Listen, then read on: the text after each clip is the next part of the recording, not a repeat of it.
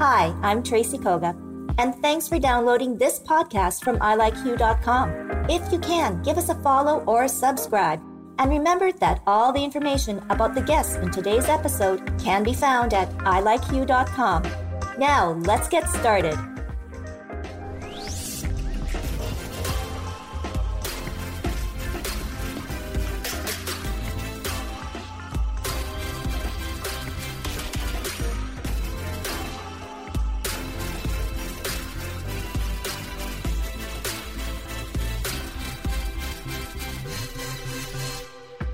Hi, I'm Tracy Koga with something short and fun.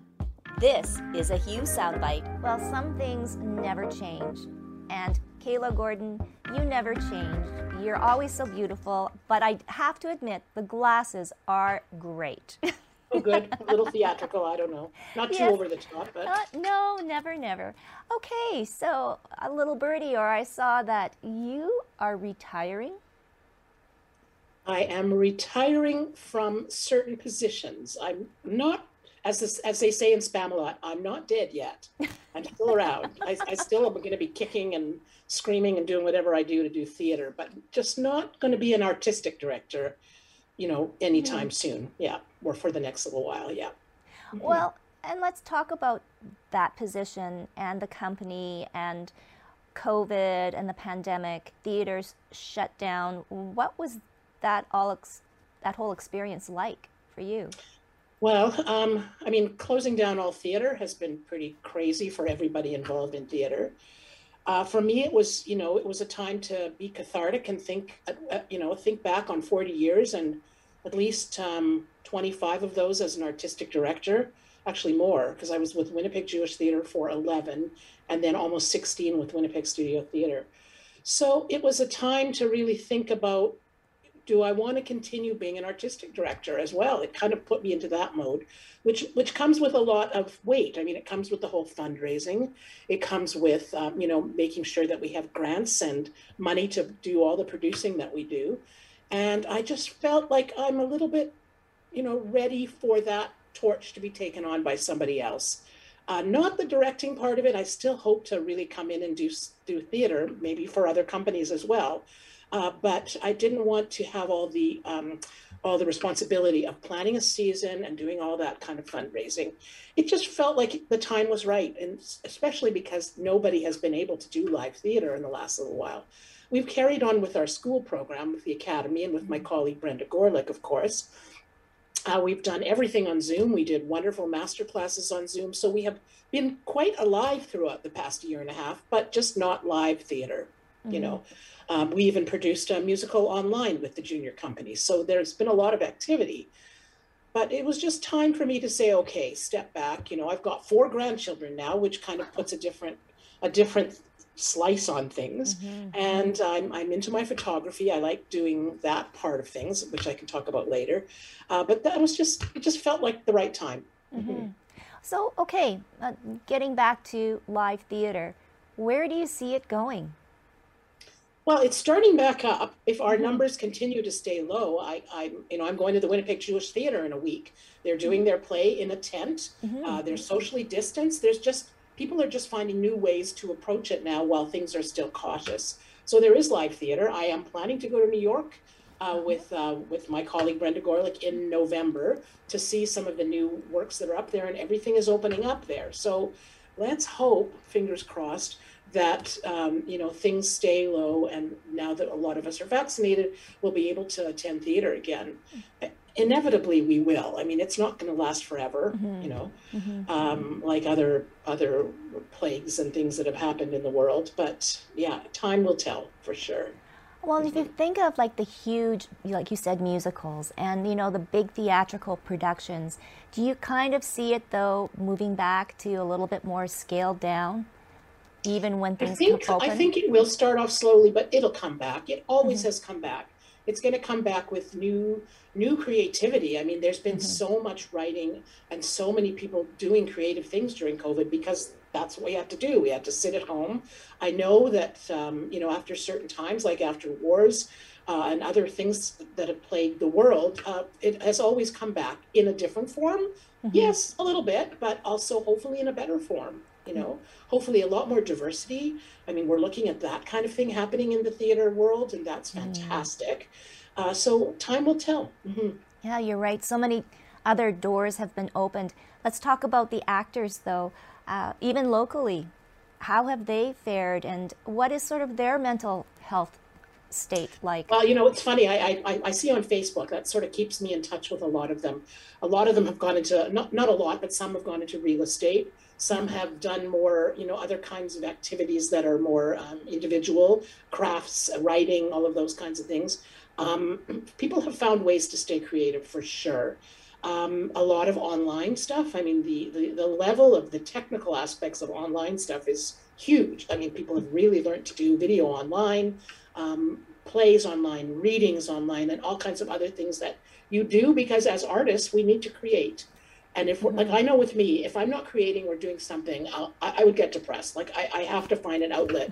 I mean, luckily I had my photography, so it took me out into the world of, I did a whole book on the murals in the city, which just kind of happened.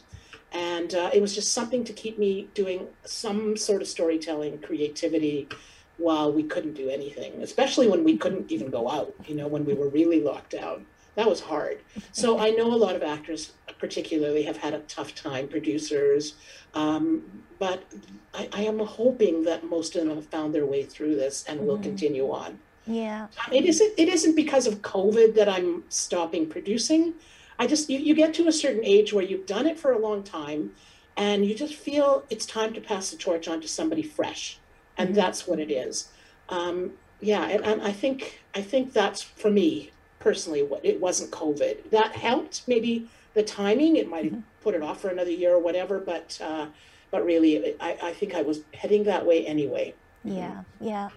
And I guess now, if you look back at your big and glorious career, I mean, like you said, the Winnipeg Jewish Theatre and then Winnipeg Studio Theatre, favorite moments for Kayla Gordon? Oh boy, that's tough. My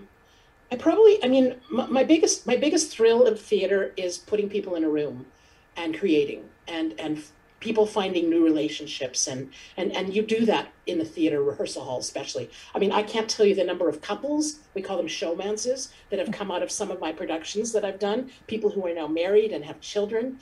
I have students that I taught at Weskeldona Collegiate and at UW that still continue to have a relationship with me. I watch them have children now. Like that's thrilling to see them grow and blossom. And because of theater, in many ways, have a new confidence about themselves. I've seen that a lot.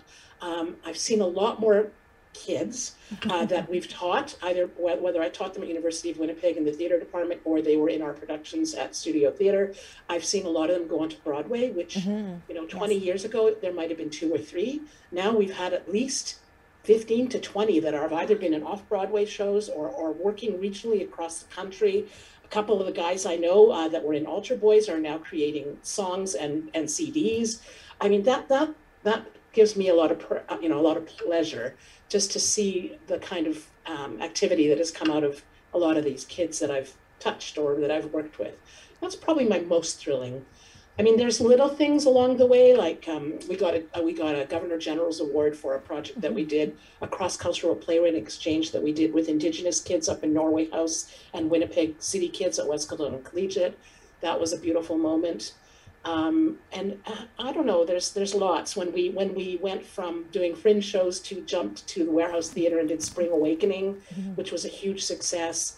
And Avenue Q, which was the first production I've ever done that actually paid for itself, even with all the fundraising. The ticket sales alone paid for the whole budget, which was a lot. So that was pretty thrilling. I can tell you a moment when I was producing a show with Winnipeg Jewish Theatre, and a little old lady got up in the middle of the show, and the performers stopped the show and turned to her, because Prairie Theatre Exchange has those bombs going, and he stopped and he turned to her and he said, "Can I help you? Would you like some help?" And he actually went up and walked with her to the VOM and let her go and said, pointed her on the way. And then she came back later. He stopped the show again and brought her back to her seat. And the audience just went, oh, like it's those moments where you're sharing, you're sharing a moment in time with an audience that is just so joyful and special.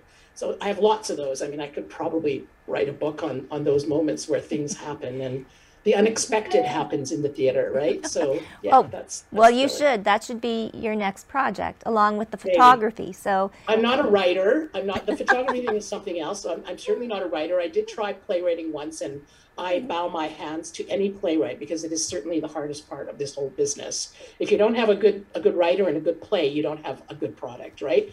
So I thought, okay, what could be so hard? And I once wrote a play about. It was it was just about like my friends and girlfriends commenting on them, and it was like, oh, it was awful. So I don't think I'm ever going to be a writer. I'm not trying that, but yeah. Oh my goodness. So you said that you still want to direct, you want to produce. Is there anything that you haven't done that you want to do now that you're going to have a bit of more free time? There's a couple shows that I'm kind of eyeing to see if the rights ever come up. I'm not going to mention the names, but at this point, there's a couple that I would love to get my teeth into. Either I would convince whoever the new artistic director is at Winnipeg Studio Theatre to produce it, or maybe go to one of the other local theaters. I'm open to directing. I've done a fair bit of directing outside of the city. Like I did a few shows in the States and in Toronto. I would consider, you know, if someone would have me, I would love to be there to direct a specific play. So yeah, there's nothing else really that's jumping at the bit at the moment, but I know there will be things that will come up. And I also have done so much work with local fundraisers and charities. I mean, different events and flash mobs and things like that I like to do and like to work with the community. So there hopefully will be some of that still down the pipes. Yeah. Well, now that everybody knows that Kayla Gordon is free, I'm sure your phone is going to be ringing off the hook. But that's funny. Thank you. Yeah, thank you. But in all of this, I guess, what would you like all the people that you've touched and taught? Words of wisdom. I don't know if it's wisdom or just words from Kayla Gordon. What would you say? Oh, another good question. I guess, I mean, coming up through a period of time where there were not a lot of female, there was only one other artistic director going through my period of time. I would say what I've done, my mantra, has never been to wait for somebody else to give me a job. If I really wanted to do something and I was biting, you know, like itching to do a project, I always found a way. So I would say doors can always be open if you try. So I guess my motto is, you know, you never know until you try, right? The worst they can do is say no, or you'll get a door slammed in your face, right? So have the perseverance to carry on your own. Someone once said, don't look sideways, especially an actor. Don't look sideways. In fact, it was Sam Hill, who was a Winnipeg actress who was in Phantom of the Opera. You know Samantha Hill. She played Christine. She's one of our studio theater girls. She was in Spring Awakening. She said somebody told her not to look sideways, to not compare yourself with others, to be bold enough to feel confident about yourself and go forward and do what you really, really are striving to do. And I guess I would say that to anybody starting out in the business. If you're driven, now you have to be driven because it's not an easy business. I would never encourage somebody who wasn't completely, wanting to do this, because the competition out there is far more than it used to be. There's a lot of talent out in the world. But if you really want it and you've got the drive, you will find a way to create and be creative. So yeah, I would say that. Yeah. Wow. Words of wisdom. And keep passing the torch to other younger and other willing emerging artists that are coming through the pipes too. And you are the perfect example. So Winnipeg thanks you. The theater world thanks you, and we know that we are going to see you somewhere again. So thank you so much. My last thing I want to say is I've always been really, I know Nia Vardalos was someone that comes to mind. She sat beside me at Rainbow Stage and she wanted to go off and do comedy. And it took her a long time, but she finally made it with My Big Fat Greek Wedding. My Big Fat Greek Wedding, right, similar to the play we did. And I remember being kind of jealous about that she went off to Toronto and she finally made it, right? She's done very, very well. And I stayed in Winnipeg. I found out it was the production of Kismet, which means fate. I found out that summer that I was pregnant with my daughter. This is 1985. I'm really aging myself. Anyway, I stayed in Winnipeg. I have worked away here and there, but I have always made Winnipeg my home, and I am so glad that I did. I will never look back. Like, I'm really happy that I've had my career here and the people that I know in this community. It's been great. Yeah. So that's how I guess I'd like to leave it. Yeah. Oh, well, we love you. Thank you for staying, and enjoy your free time. Thank you. I'm sure our paths will cross at some point. I'm sure. I hope so. I want to be part of that next adventure. You know how to get a hold of me. Come on a photo trip. Okay. Okay. Take care. Thank you. Oh, thank you.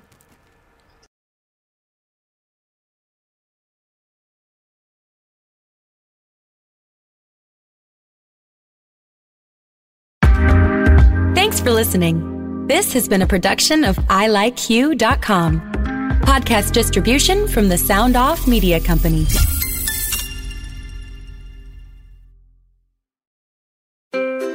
What happens when we play outside? We become healthier, both mentally and physically. We become more creative and more focused. We connect with nature, each other, and ourselves.